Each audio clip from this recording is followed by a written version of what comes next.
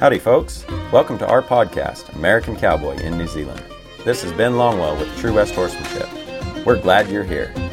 Join us as we share stories and adventures and interview extraordinary men and women in the equine and ranching industries to gain insight into horsemanship and life itself. It is our mission to help people and their horses better understand one another and achieve together that which they cannot do individually. Thanks for riding along with us. All right, everybody. Thank you for tuning in today. And I'm super excited to be catching up with Cole Cameron. And he's in Texas today, and I'm here in New Zealand, of course. And so we had to kind of juggle things around and make this work. But I'm real excited to hear more of his story and hear a little bit about what he's been up to. I think I met Cole probably 3 or 4 years ago down here in New Zealand. Him and his dad had come down to help run some clinics and demonstrations at Equidays, the National Horse Expo here in New Zealand. And it was a privilege to meet both of them, fine gentlemen. And so, like I said, really looking forward to catching up with him, seeing what he's been up to, hearing a bit more about their story. And so without further ado, how you doing, Cole? Hey, doing great. It's good to talk to you again and see you again. It's been a couple of years. It has. Yeah, the world's changed a little bit the last few years. We haven't been able to cross the ditch like we normally do. I know, it's been a shame. I miss coming to New Zealand and that part of the world, and it's just so fun getting over there. And it's so different than what I'm used to here in Texas. So hopefully that day comes again. Absolutely. We sure are hoping that we'll be able to start traveling again here pretty quick. And it'd sure be great to have you guys back down here. I know everybody really enjoyed it. Yes, sir. So Cole, tell me a little bit more about your background, just for those who may not know. Obviously, being the son of Craig Cameron, you've got quite a good background when it comes to horses and horsemanship, and it would be interesting to hear a little bit what it was like growing up in that setting, and just a little bit about your history and where horses fit into your childhood and your coming of age years. Yes, sir. So obviously growing up around him, my dad, I spent a lot of time around horses. I spent a lot of time being around colts, a lot of time around him, kind of starting colts in the right way, in a more natural way. So I actually got into rodeo when I was younger, and I started roping, I started bulldogging, and kind of went down that path for a while. And also I played sports, and so it took a while. I mean, I always rode horses as a child, and my mom was rode cutting horses, and she rode cutters really, really well. And she showed horses, and she had a great seat. And so I got to spend some time, on some nice horses of hers, and really learn how to sit a horse well, and pair that with a little bit of roping and a little bit of some horsemanship. And so I kind of had a pretty well-rounded childhood on horseback. I played sports. I played football, and I kind of pursued that for a while. And I played football for a little bit in college. And once that ended, I decided that I wanted to get back into rodeo.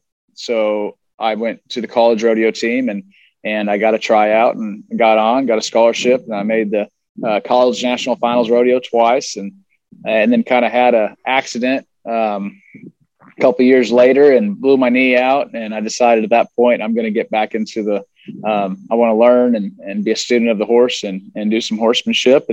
And from then on, I really, I worked for some really good horse trainers, spent a lot of time out at Al Dunning's out in Arizona before coming home. And then probably the last 6-7 years, I've really just been working with my dad and really just trying to learn, this art that they call horsemanship. That's where we are now. Absolutely. That's quite an adventure you got going on there. So with your rodeo that you did and in college and stuff, was that roping and bulldogging as well? Is that what you kind of stuck with? Yes, sir. It was. Yep. Yeah. And I hurt myself bulldogging. So sure. My first year I was filling my permit as a steer wrestler, and I blew my knee out and had a knee surgery, and I was out probably a year. And it was tough coming back from that. And I just decided that I just don't want that type of injury again, and I need to kind of pursue a career. So, yeah, for sure. Absolutely. Yeah. That kind of a thing could really set you back if you're out for that long. It really could have an impact on things. So I hear you. I hear you there on that deal. Yeah, so, when you're 25 and hurt, and it's, it just kind of makes you realize a lot of things. So I'm glad I made the decision I did. For sure. Yeah, for sure. Yeah. So now your mom rode cutting horses, and obviously your dad's very well known as a horsemanship clinician, and obviously has starts a lot of colts and always has. But if I seem to have it in the back of my mind that he was involved in rodeo many, many years ago as well. Is that true? Yes, he was. He loves rodeo. He's very passionate about it, and he rode bulls, and that's right. I think he rode some bareback horses, and he did it for a long time and fought some injuries. But you go to the house, he's watching bull riding, and I think his one thing, if he could go back and do something again, it'd be go ride bulls and make the NFR. He loves it. That's pretty cool. That's a pretty cool history to come from, and what a great way to grow up and have that versatile, well-rounded foundation as a kid. Boy, you just can't buy that kind of experience. No, you can't. And looking back, it was just such a great opportunity, and it still is. So, yes, sir. Absolutely. So now that you're back at home and working with your dad, you're starting colts, you're doing a few clinics. Is that sort of just happened fairly seamlessly as you came back after college, and after that injury is sort of slotted in and just jumped in with both feet? Or how did that kind of transpire? I definitely jumped in with both feet, but it's taken, every bit of 8 or 9 years now to get where I am. It was not easy at first, and, getting back into colt starting and horsemanship, and there's a lot to it, and it's really, really hard. You know exactly what I mean. So there was a lot of times there at the beginning where I was just like, what am I doing? This isn't worth it. I just want to go rodeo or do this or that, because it was kind of the easy way out for me. But, I stuck to it, and I've just spent a lot of time with these horses, and just spent a lot of time with the old man, just figuring stuff out and trying to find that feel. So, and it just takes a lot of horses to really to develop that feel. Absolutely. And on the clinic side of it, a lot of clinics to get that knack of teaching people and be able to get on different problem horses at clinics and be able to look at 12 different horses in the clinic and fix every one of them, and that's an art of its own. So both go hand in hand.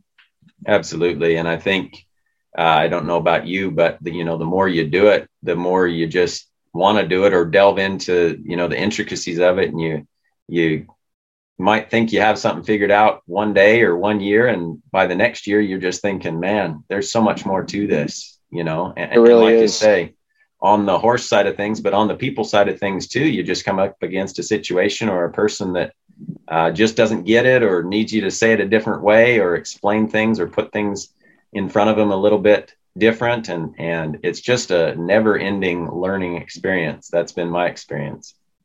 It really is. My dad always says, you finally figure it out and then you die. So he could be right on that. Yeah, I think that's a pretty good way to put it. I think Tom Dorrance and his brother Bill and Ray, those guys all said something similar, like, there's just not enough lifetime. They were in their 70s and 80s and 90s and still saying they were just getting things figured out, so. Oh, yeah. Yeah, that's right. Yeah, for sure.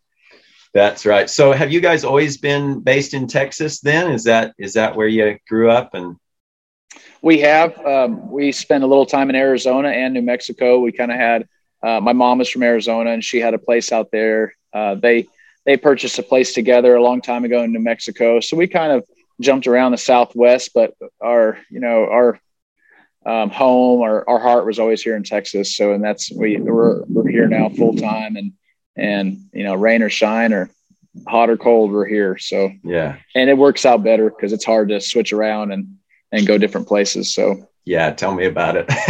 Yeah. You know better than anybody.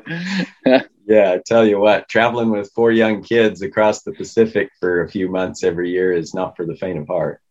No, sir, it's not. Yeah. No, I don't have any experience with that, but someday I will. So yeah, that's right. That's right. So what has been one thing that surprised you the most in working with horses, would you say? I would say just the how every horse is an individual, how different every horse is.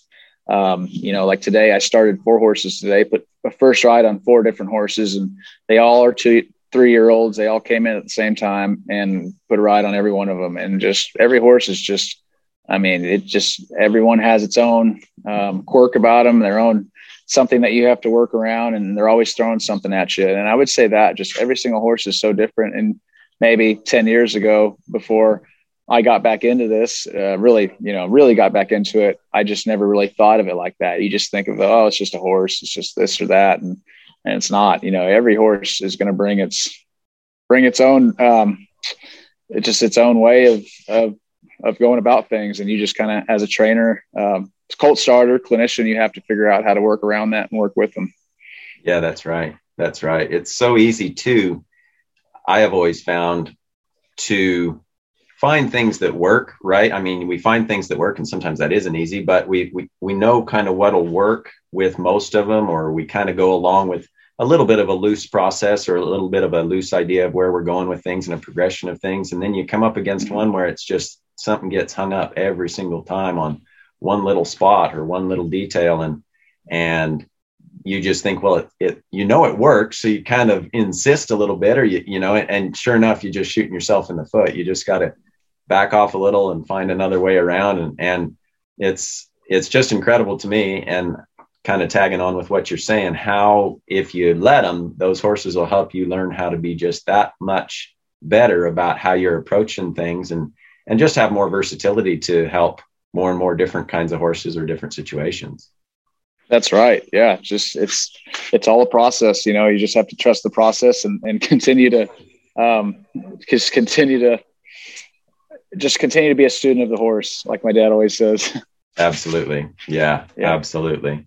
That's a big one. What would you say is one of your biggest challenges in working with horses? What do you find challenging? Well, I start a lot of colts, and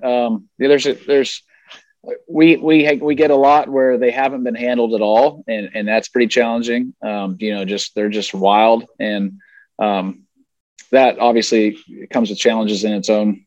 Like kind of like Road to the Horse, that similar to that. We get just some that have just never been halter broken. They're 3, and it's just I think it's pretty tough on one.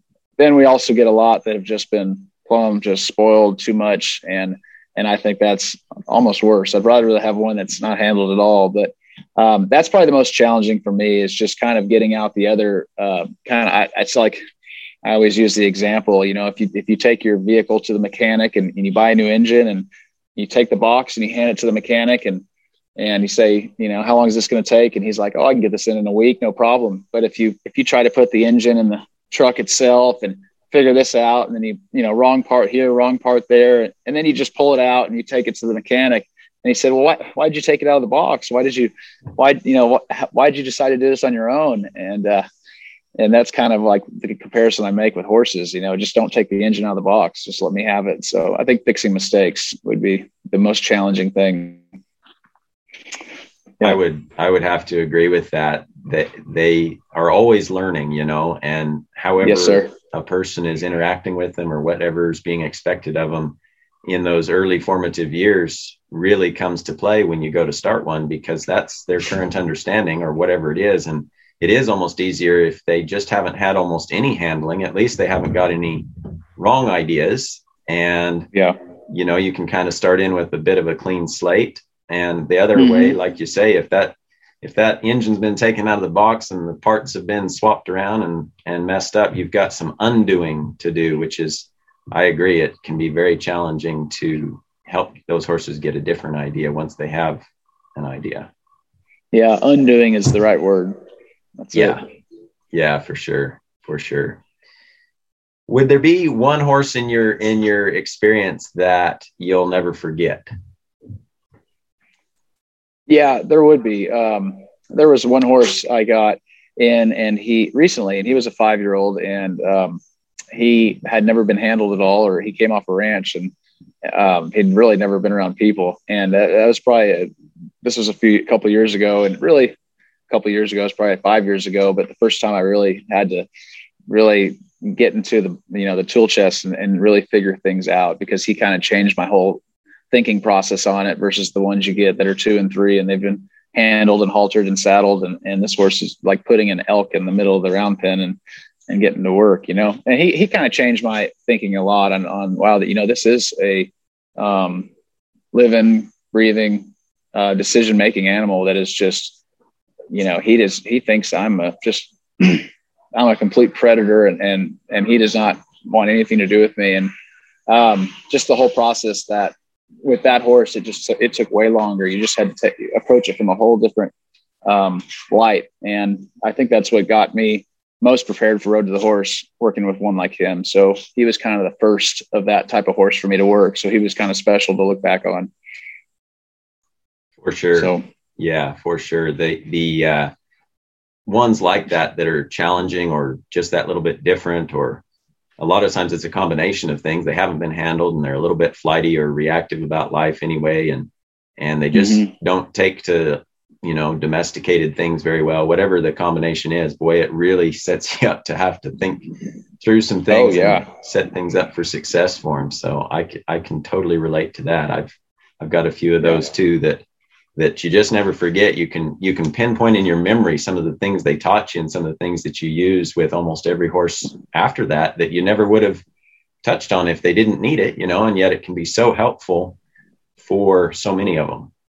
That's right. They're like a math problem that you have to sit there and try to solve and figure out, that type of horse. And you learn so many different equations along the way for different horses. They're similar. So it goes a long way, I think. That's right. I've got a little set of techniques that I use, when I'm getting ready to mount one for the first time, and I just break it down into different elements that I want them to be, familiar with before I throw a leg over them. And, if they're saying it's no big deal, I'm cool with that. Both eyes, both sides with a bit of movement, then cool, but if you haven't asked the question, and some of them are not going to be okay with sort of the combination of all those elements coming together as you swing a leg over and whatnot, you could save yourself a world of hurt right there. And I'll never forget some of the horses that taught me that, the ones that you couldn't swap eyes behind their blind spot, without them absolutely flipping out, Yeah.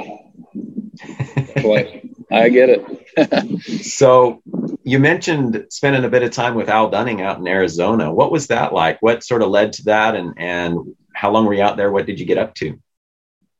Well, my mom, she actually rode cutting horses for Al back in the early 90s, late 80s. So I kind of had that connection there. And then he's become pretty good friends with my dad over the years. And they've done some clinics together and goes to expos. So I've gotten to know Al pretty well. And I kind of had just got back going in the, riding horses full time and training horses. And I was always riding horses, but, rodeoing and team roping, that's a little different than out there starting horses. So I really wanted to go learn from somebody else, because you go back at 25 and you start working for your dad. It's not always the easiest thing. So I was like, maybe I just need to go somewhere and work for a couple of years. And so I got in with Al through my parents and stayed out there for, almost 2 years. And it was a great experience. Al's a phenomenal horseman.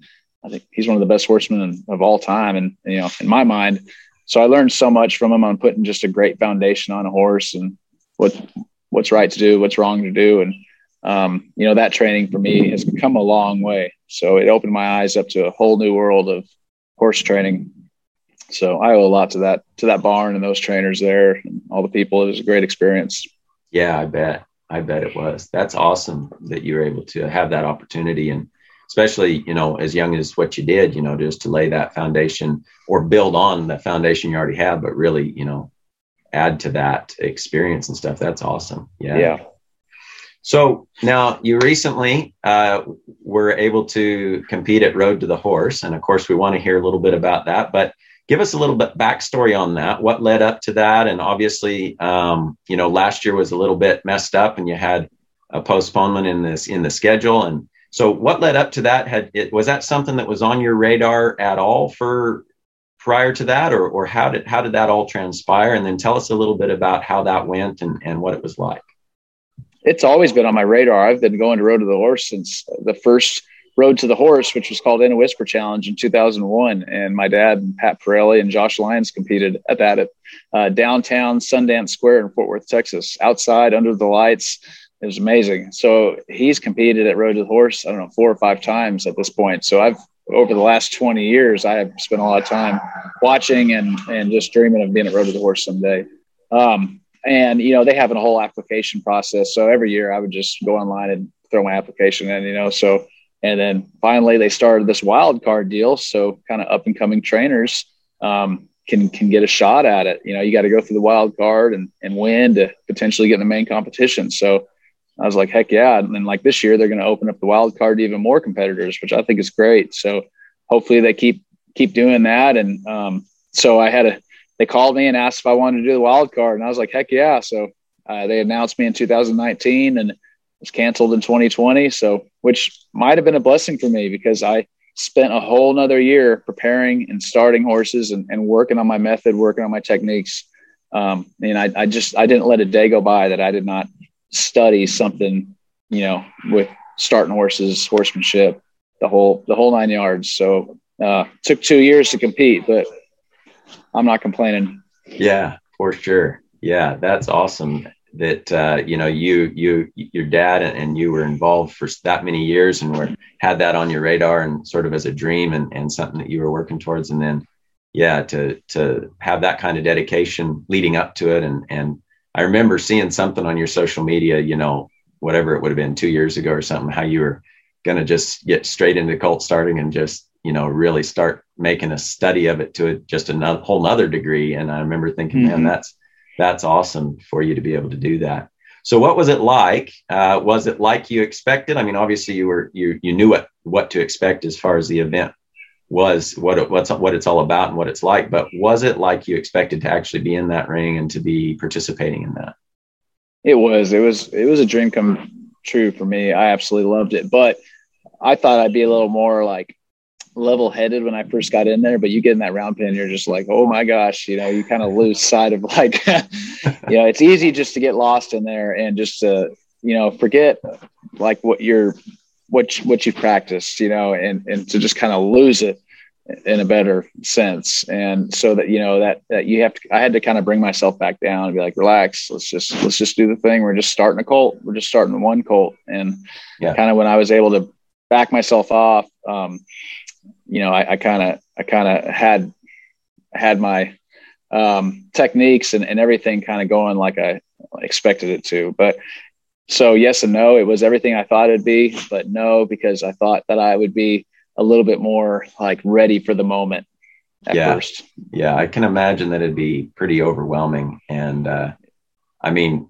you and I both are familiar with that feeling, where we're stepping out of our comfort zone, and it might be at an expo or it might be, I mean, for me, I remember my first Equidays, you step out in front of, a few hundred people. And I remember my first Equidays, I was fresh down here into New Zealand. I just started my business a few months ago. And, I had taught a handful of clinics in front of, 10, 20, 30 people, and here am I at National Horse Expo. You talk about being out of your depth. I know exactly how you felt. Yeah. Your mind just goes blank for a little bit. You're just kind of, holy smokes. Yeah. Absolutely. Yeah. Mine goes blank. That's right. Yeah.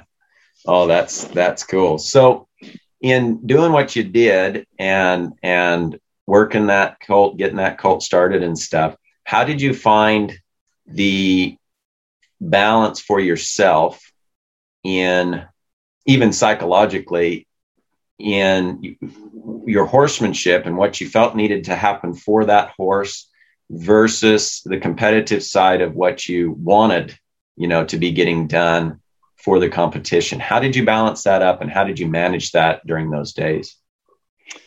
Well, you can only ask so much of those horses. And, you obviously you have a goal every day of what you want to accomplish. And we all have our own ways of doing, what you have to do in the competition. And we all have our own ways of getting there. So obviously there was a lot of things maybe I wanted to get done, but in my mind, that colt wouldn't have been able to handle it because he was a lot tougher than I thought he was. I liked him when I went to pick him because he was just kind of, He wasn't overly aggressive. He wasn't too bashful. He was kind of right in the middle, always ears forward, pretty interested in everything. But when I got up there to him, he just was a lot tougher, a lot more watchy than I expected him to be. So I kind of had to back off a little bit and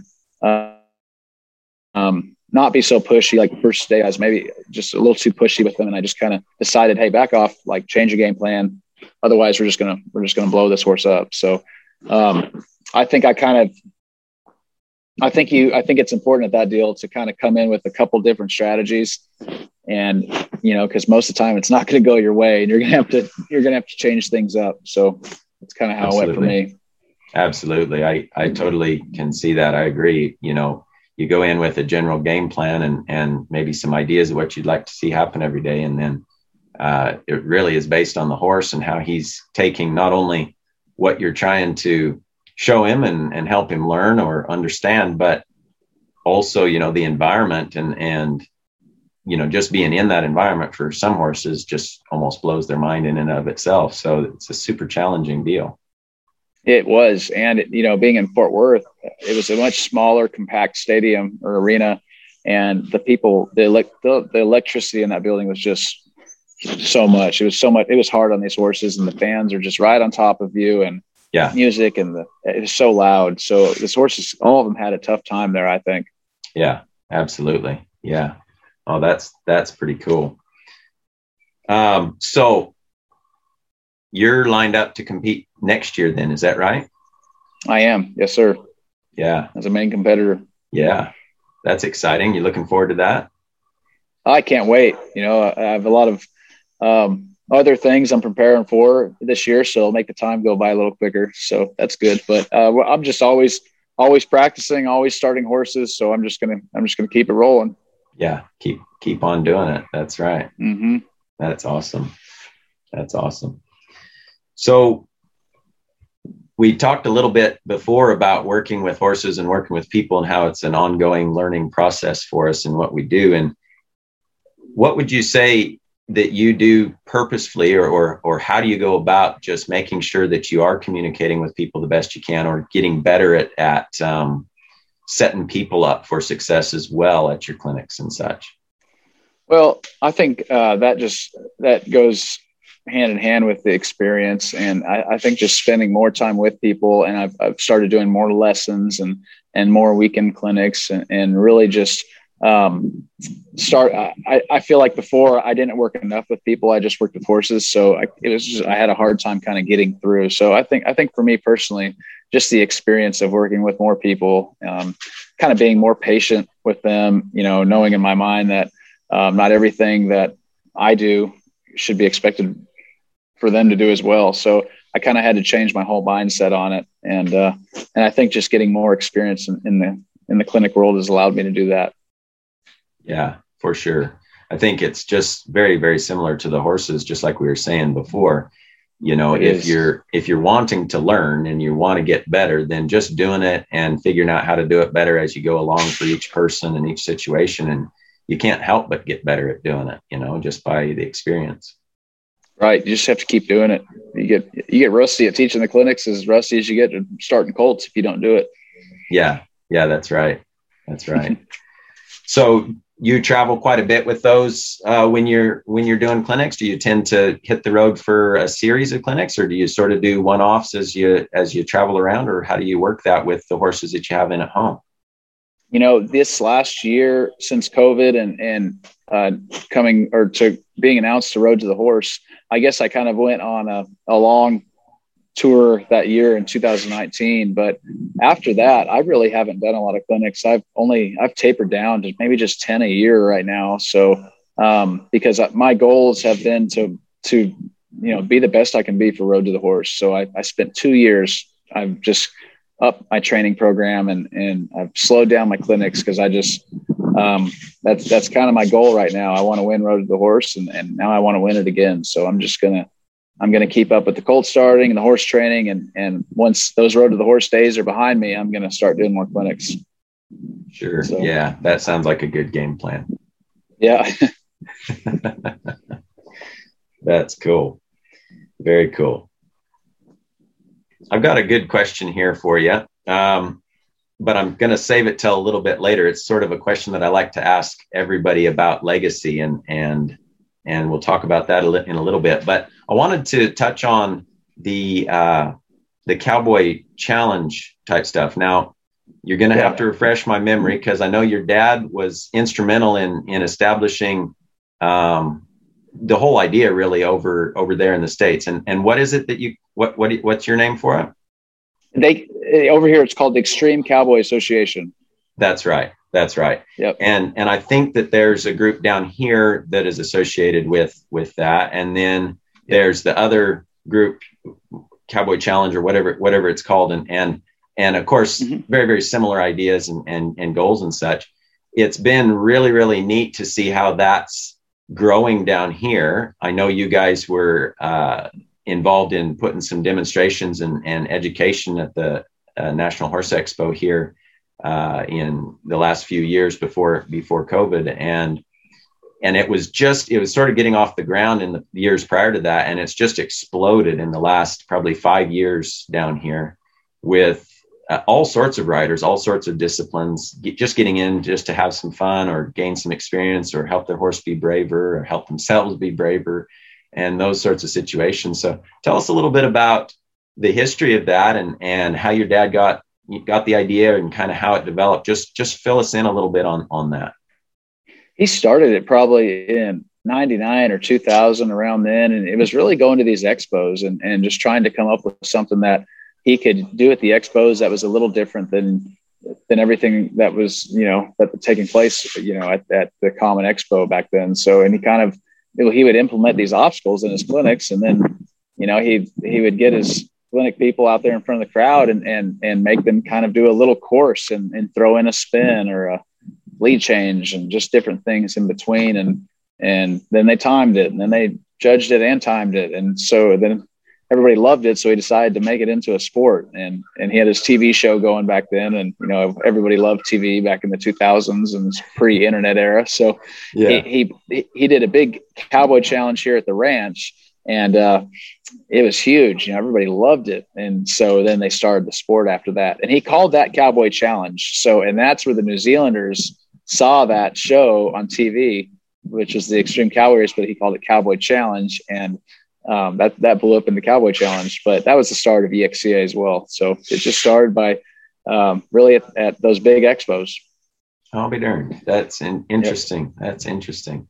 Well, I think it's a fantastic idea just to give people and horses a purpose that they can share with, the goal being, to improve the horsemanship and the communication between a rider and their horse. But absolutely, I think any way that we can to provide purpose for riders is just so valuable. And like for me, same thing down here, bringing in the idea of cattle working and stuff. And I get a lot of people, that just cannot connect the dots, and they're just thinking, well, that's kind of a cowboy Western, cutting horse kind of a thing to do. What good is it going to do me? And it's just so cool to see dressage riders and endurance riders and show jumpers and stuff coming along and just learning how, we're not just cutting cattle. We're doing all kinds of things, sorting and tracking and boxing and, right. But giving them that purpose, and especially to give the horse that purpose for those maneuvers and to advance our maneuverability with purpose and having that shared aim is just, I think it's revolutionary. Yeah, I think it is too.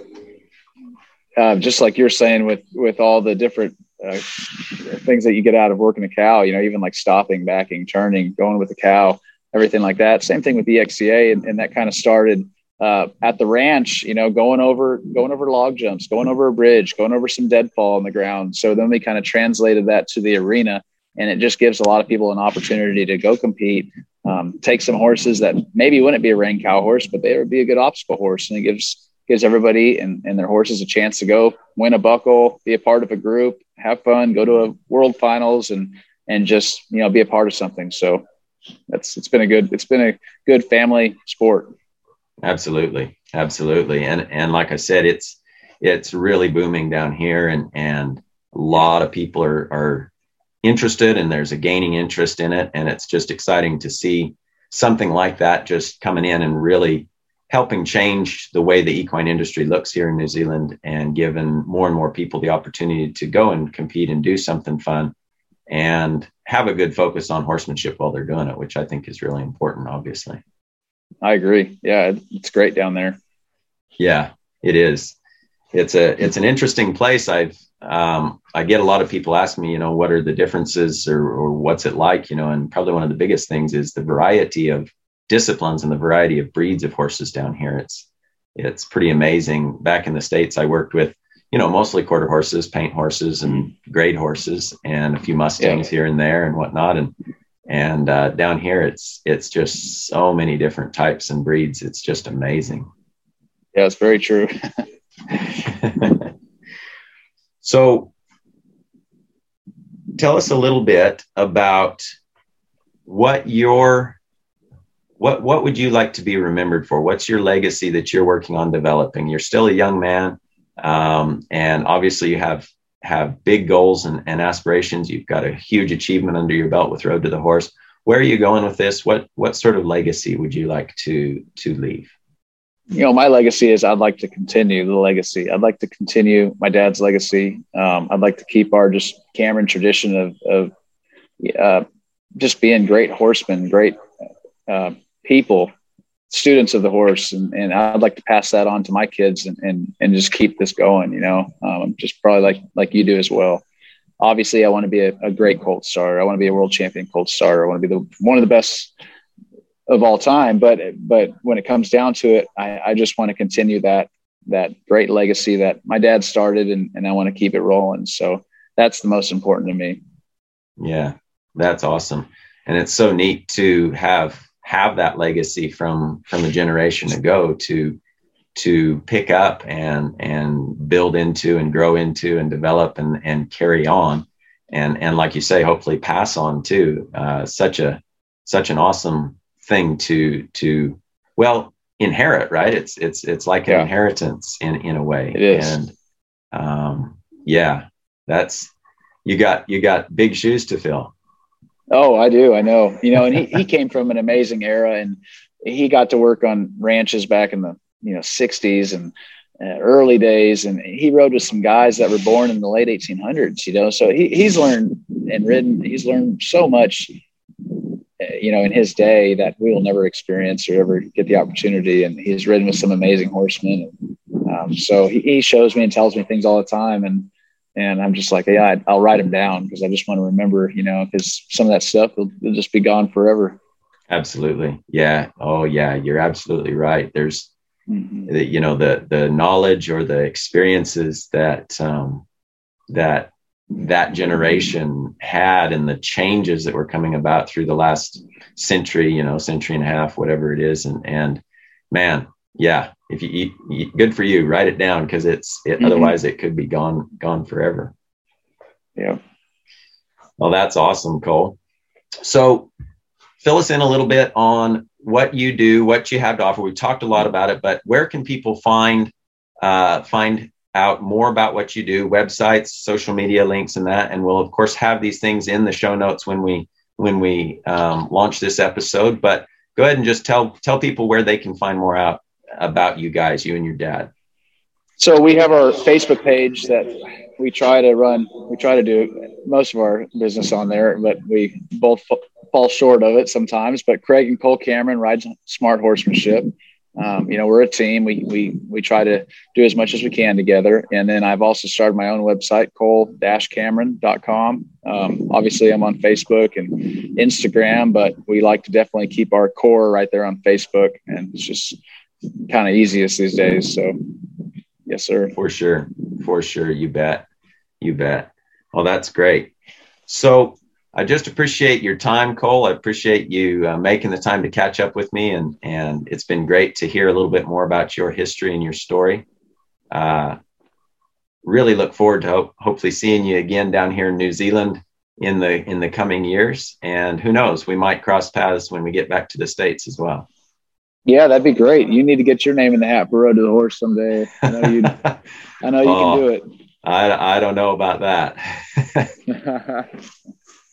New Zealand needs another competitor. There you go. Yeah. Very good. Well, we'll talk to you later. Well, that's all from us today.